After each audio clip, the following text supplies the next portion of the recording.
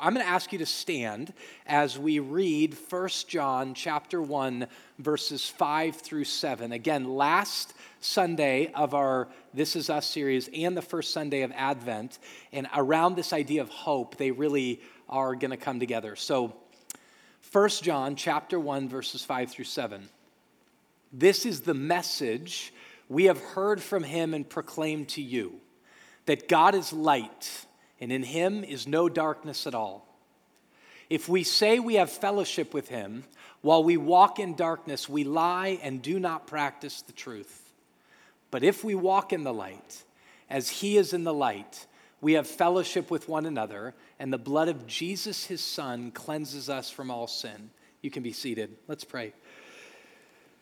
Father, I just ask that you would show yourself to us as present. We recognize this morning that you're here. God, I pray that we would be able to experience that. I pray that you'd just begin to answer real questions that people have, and you'd meet real people in the midst of their real pain. God, I pray that as we attempt to just try to set a framework for understanding how weary the world is and how hard things are, God, that you'd give us direction and that we'd see the importance of each other and the importance of relationships this morning. So God, give us the ears to hear, give the gifts that need to be in operation for you to do the work that you want to do. In Christ's name we pray, amen. So the first Sunday of Advent, last week in the This Is Us series, this series has been subtitled, The Only You That God Can Change is the Real You. We could say that in the plural as well. The only us that God can change is the real us. Now, Advent is all about hope. It's an eager anticipation that things have the potential and will be different because of God. But Advent is this celebration of the light dawning, of this reality that those who have dwelled in darkness have seen a great light. And in this series, we've talked about our disappointment in life, our disappointment with God, the silence of God. We talked about anxiety and depression. And then we talked about what do we do when we're in the midst of that darkness. So we pray, we worship, and today we're going to talk about the importance and centrality of one another. But Advent has this idea of weariness. There's a famous line in a Christmas hymn that says this: the weary world rejoices. Now, can I just get an amen? Is the world and is life weary? Amen, right? Is it hard? It is. And so the reality of Advent, this building to Christmas, is a deep recognition and an understanding that the world is weary, but that there's something happening because of God that allows the world to rejoice. Anne Voskamp is a writer that I highly recommend you look into, and this week she tweeted out, which is what you do on Twitter, this social media platform. She tweeted out this. She said, "This is the first Sunday of Advent is coming. Hope candles lighting everywhere. God giving us all, even us, hope. Hope for you. Hope for you with the kid that seems to have no way through. Hope for you with a heart that is beaten down right now. Hope for you with so much black in front of you that you can't find the light. Hope for you who can't see tomorrow being any glint bit better than today." Then she says this: "It doesn't matter if the world whispers nothing will ever improve. Nothing will ever get better. Nothing will ever change." She says it doesn't matter if the world whispers that. God favors the darkest places so you can see his light the brightest. God favors the darkest places so we can see his light the brightest. Here's the truth. I have no idea, nor does any leader here, know all the ways in which you're hurting. We could have taken different issues and filled an entire year of a series about the ways in which you may be hurting. But here's what we do know. And maybe the main point of this series was to say this: you're not alone. Too many of us, in this room, operate as though we're alone in our struggles. You're not alone. We don't know all the ways you're hurting, but you're not alone. Here's the other thing we'd say is we have to be aware of this. If the only us God can change is the real us, the only you God can change is the real you, you have to be perceptive and aware of what's going on, of what you're really feeling and what you're really experiencing. And then here's the last thing, which is the theme of this message. Don't go at it alone. You are never meant to go at it alone. The world doesn't operate, and the world wasn't designed in order for you to go at it alone.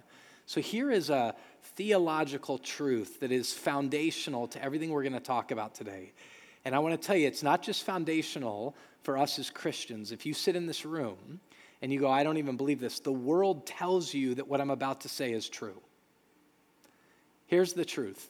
We were made by relationship, and we were made for relationship. Now, again, if you sit in this room and you go, I'm not a Christian, you could say we are made for relationship. But from my perspective and our perspective in believing the Bible, here's the reality. There's one God, and the God is relationship, Father, Son, and Holy Spirit, operating as community, oneness that could no more be one than one is one. But it's Father, Son, and Holy Spirit, a relationship. We are made by relationship. And then the Bible says every human being is made in the image of God. Did you know that? That every human being is made in the image of God, which means we're made in the image of relationship. Which means we're made by relationship and for relationship. We were never meant to go at life alone. Life is not an individual sport. It's not. The world doesn't operate like that. If you're in the midst of trying to find a job, you know people will make these statements. It's all about who you know. The world operates in networks. The world operates in relationships. And the reality is we do as well. And yet too oftentimes when things are very dark, things are very hard, we forget that reality.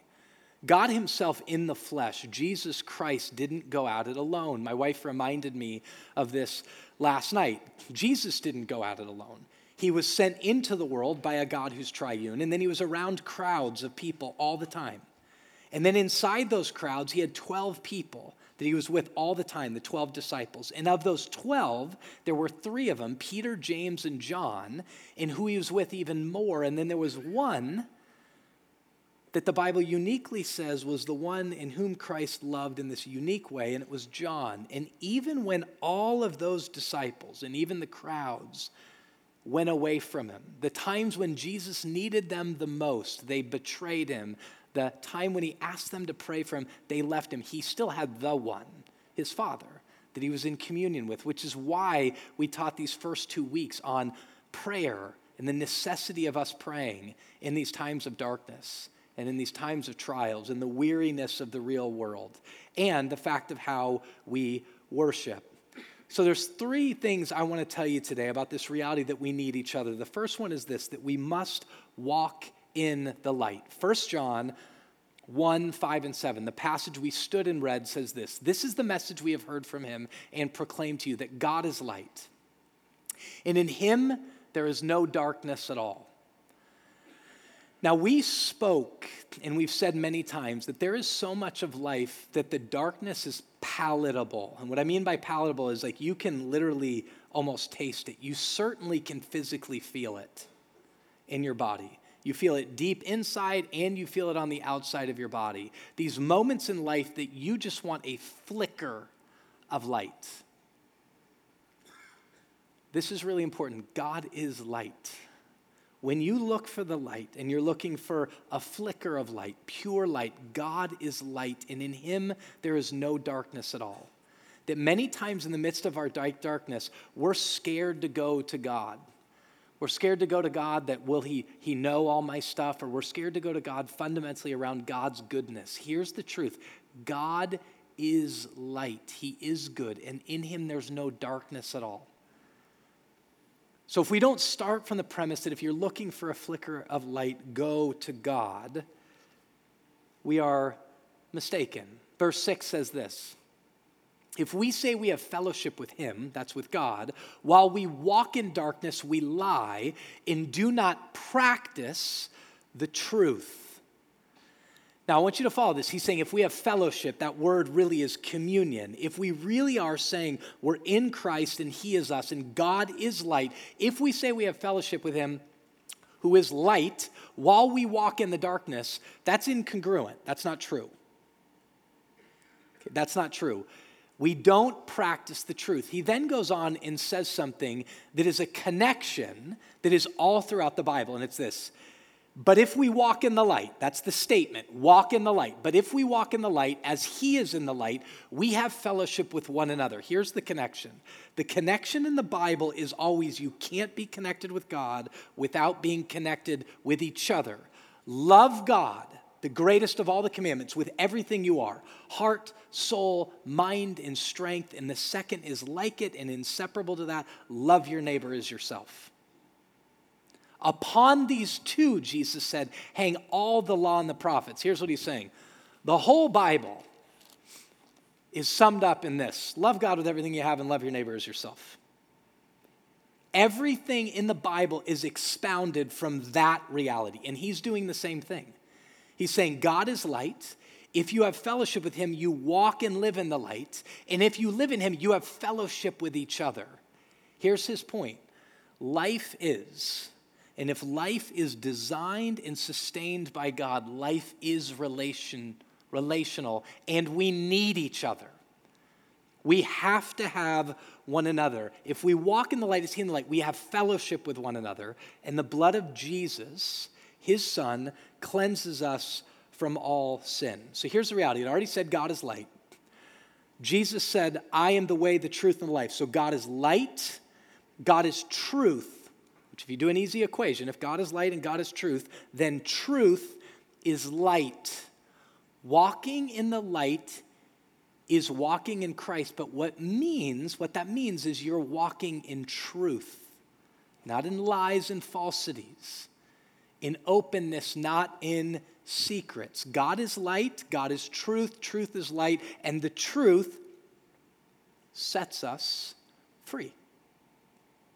So if we're aspiring and desiring to be out of this prison and we want to be free, we got to walk in the light, which is walking in truth, which is walking in God. Walking in truth with one another. That's the fellowship, okay? That's the fellowship. In the Bible, there are all these what they call one another's. So love one another, bear one another's burdens, meet with one another. And the one another's go on and on and on. 94 times in the New Testament, 100 times in 94 verses. One another's are there. I don't say that to sound smart, just to say it says it a lot, right? And one another's means simply this. We need each other. We need each other. So if that's true, why is it, I'm about to ask you a question. If that's true, why is it that so often we tend to retreat from everybody that can help when we need help? Why do we try to go at it alone?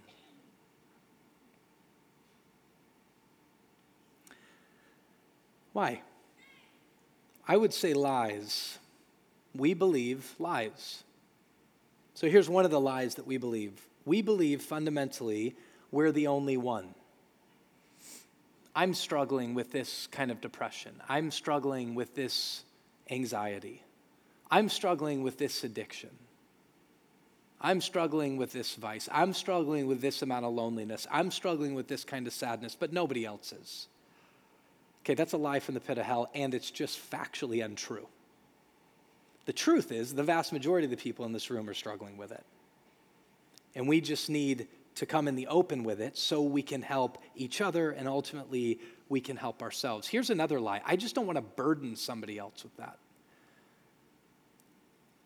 Okay, that's a lie even in the midst of the world, but in the church, we're called to bear each other's burdens. We're going to look at this passage in just a minute.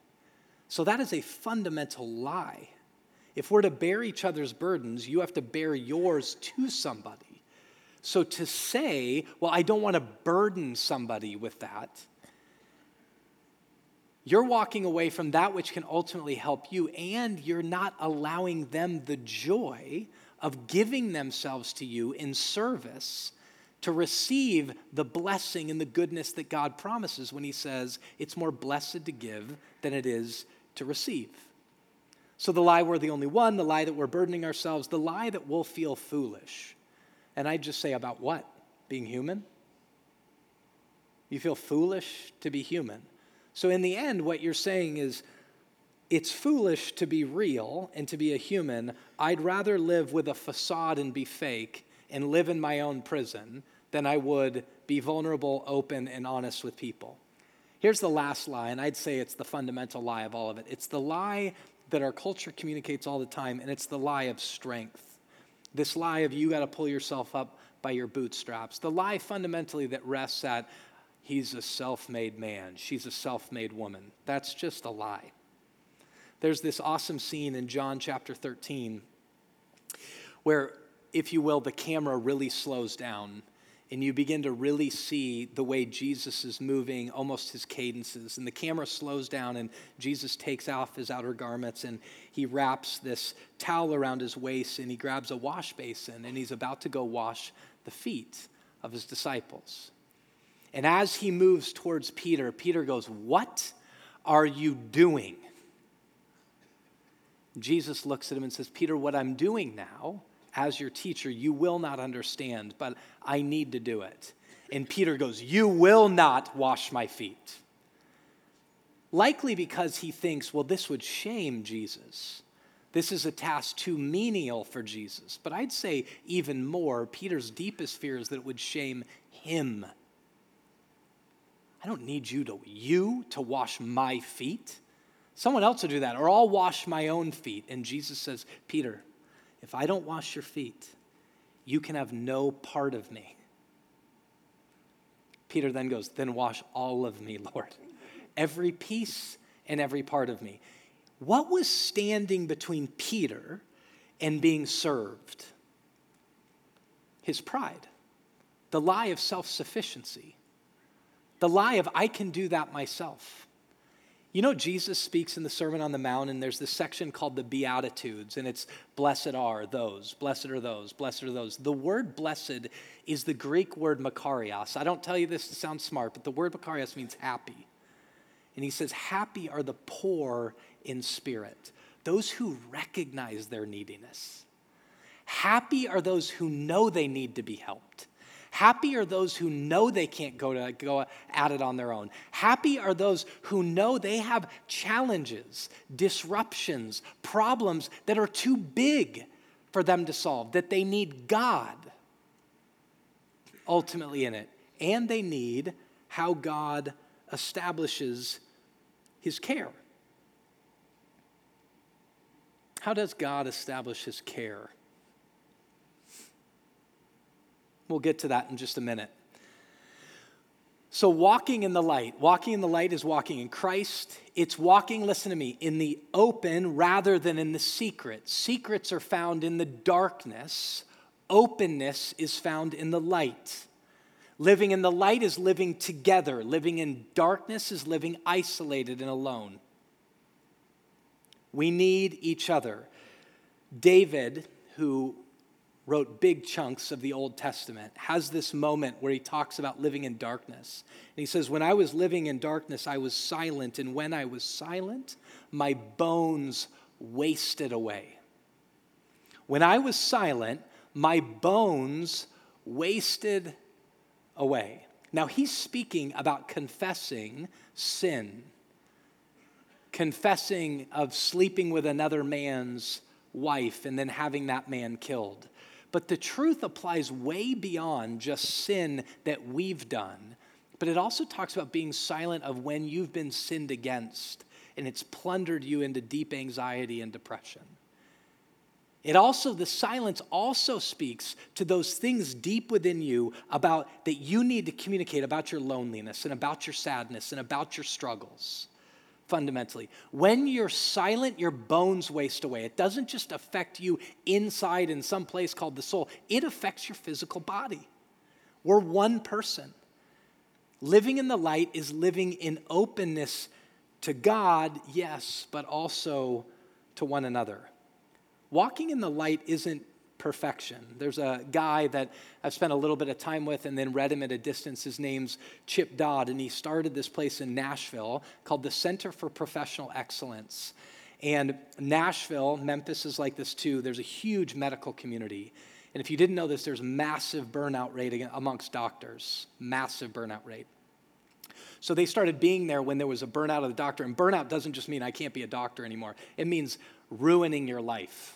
Men addicted to cocaine, doctors addicted to pornography, male and female doctors alike that ruin their marriages and ruin their families and ultimately ruin their lives, all because they burned out in the midst of it. And he began to study it. And as he studied it, he said, the trends amongst leaders, people that the world would say are great, is that they're grossly unhealthy.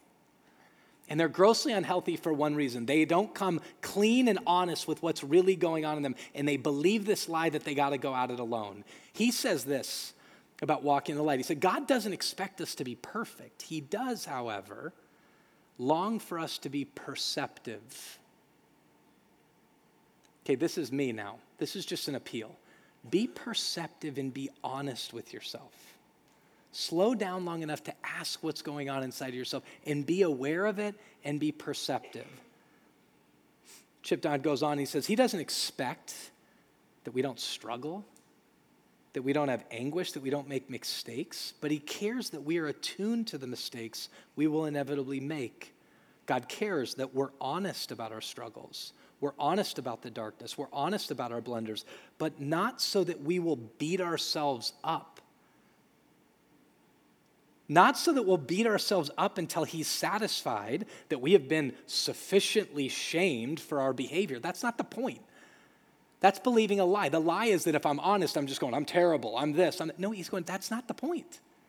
The point is that we would come clean and honest with God, honest with ourselves, and honest with other people, because God is interested, here's what he says, in integration, which means you being whole. He's interested in connection.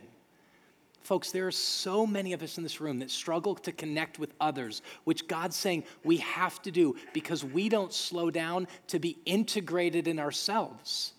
And so we think we're trying to protect ourselves when we're actually destroying ourselves. And that doesn't mean, well, go get yourself together and then you can have a real relationship. It just means, just be honest.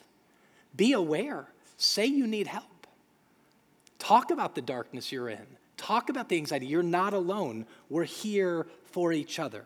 Telling the truth, he goes on, Chip Dodd, both verbally and non-verbally about our struggles. Telling the truth both verbally and non-verbally about our struggles, about our mistakes, about our situation enhances our integration and our connection with other people. So in real simple terms, you need people. And you have to have people in your life that you can just go, this is honestly where I am. Here's the next thing is we must bear burdens, Galatians 6:2. So we must walk in the light, but we must bear burdens. This is part of fellowship. Bear one another's burdens and so fulfill the law of Christ. If you follow the logic of the Apostle Paul, and specifically the context of Galatians 5 and 6, the law of Christ, fulfilling the law of Christ is to love your neighbor as yourself. Love your neighbor as yourself, for this fulfills the law. Romans talks about this, Galatians talks about it, Ephesians talks about it, the Bible talks about it. You fulfill the law by loving your neighbor, by bearing one another's burdens, which means this. Somebody give me a loud hallelujah. Love is hard. Hallelujah. Right? Every married couple's like, hallelujah, right? And if you have kids, if you're called to love your neighbor, which means the people you work with, love is hard, but we're to bear one another's burdens. That bearing literally speaks of the language of lifting someone's arms when they can no longer lift them. Carrying with them their cares when they can't carry them. Bear one another's burdens and so fulfill the law of Christ, of loving your neighbor. But if we bear each other's burdens, that demands we share our own burdens. How do I bear a burden with you if you don't share your burden with me? Romans 12:5 says, weep with those who weep. How do I weep with you if you won't weep in my presence? that you are so convinced you can't show weakness like that. That's a lie from the pit of hell. I can't bear your burdens if you don't bear them with me. I can't weep with you when you're weeping if you won't weep amongst me. Our pride limits that. Don't never let them see you sweat. Except now when you're in rehab because you're sweating so much.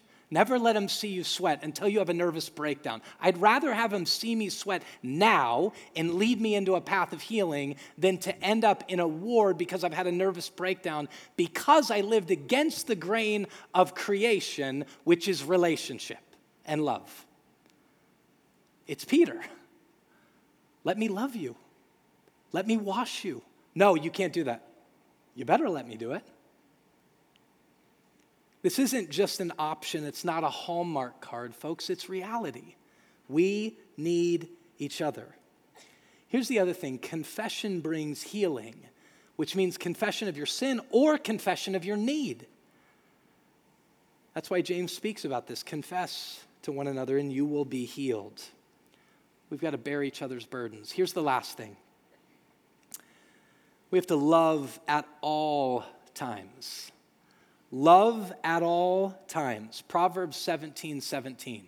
A friend loves at all times, and a brother is born for adversity. Leave that passage up there. Just look at that with me for a minute.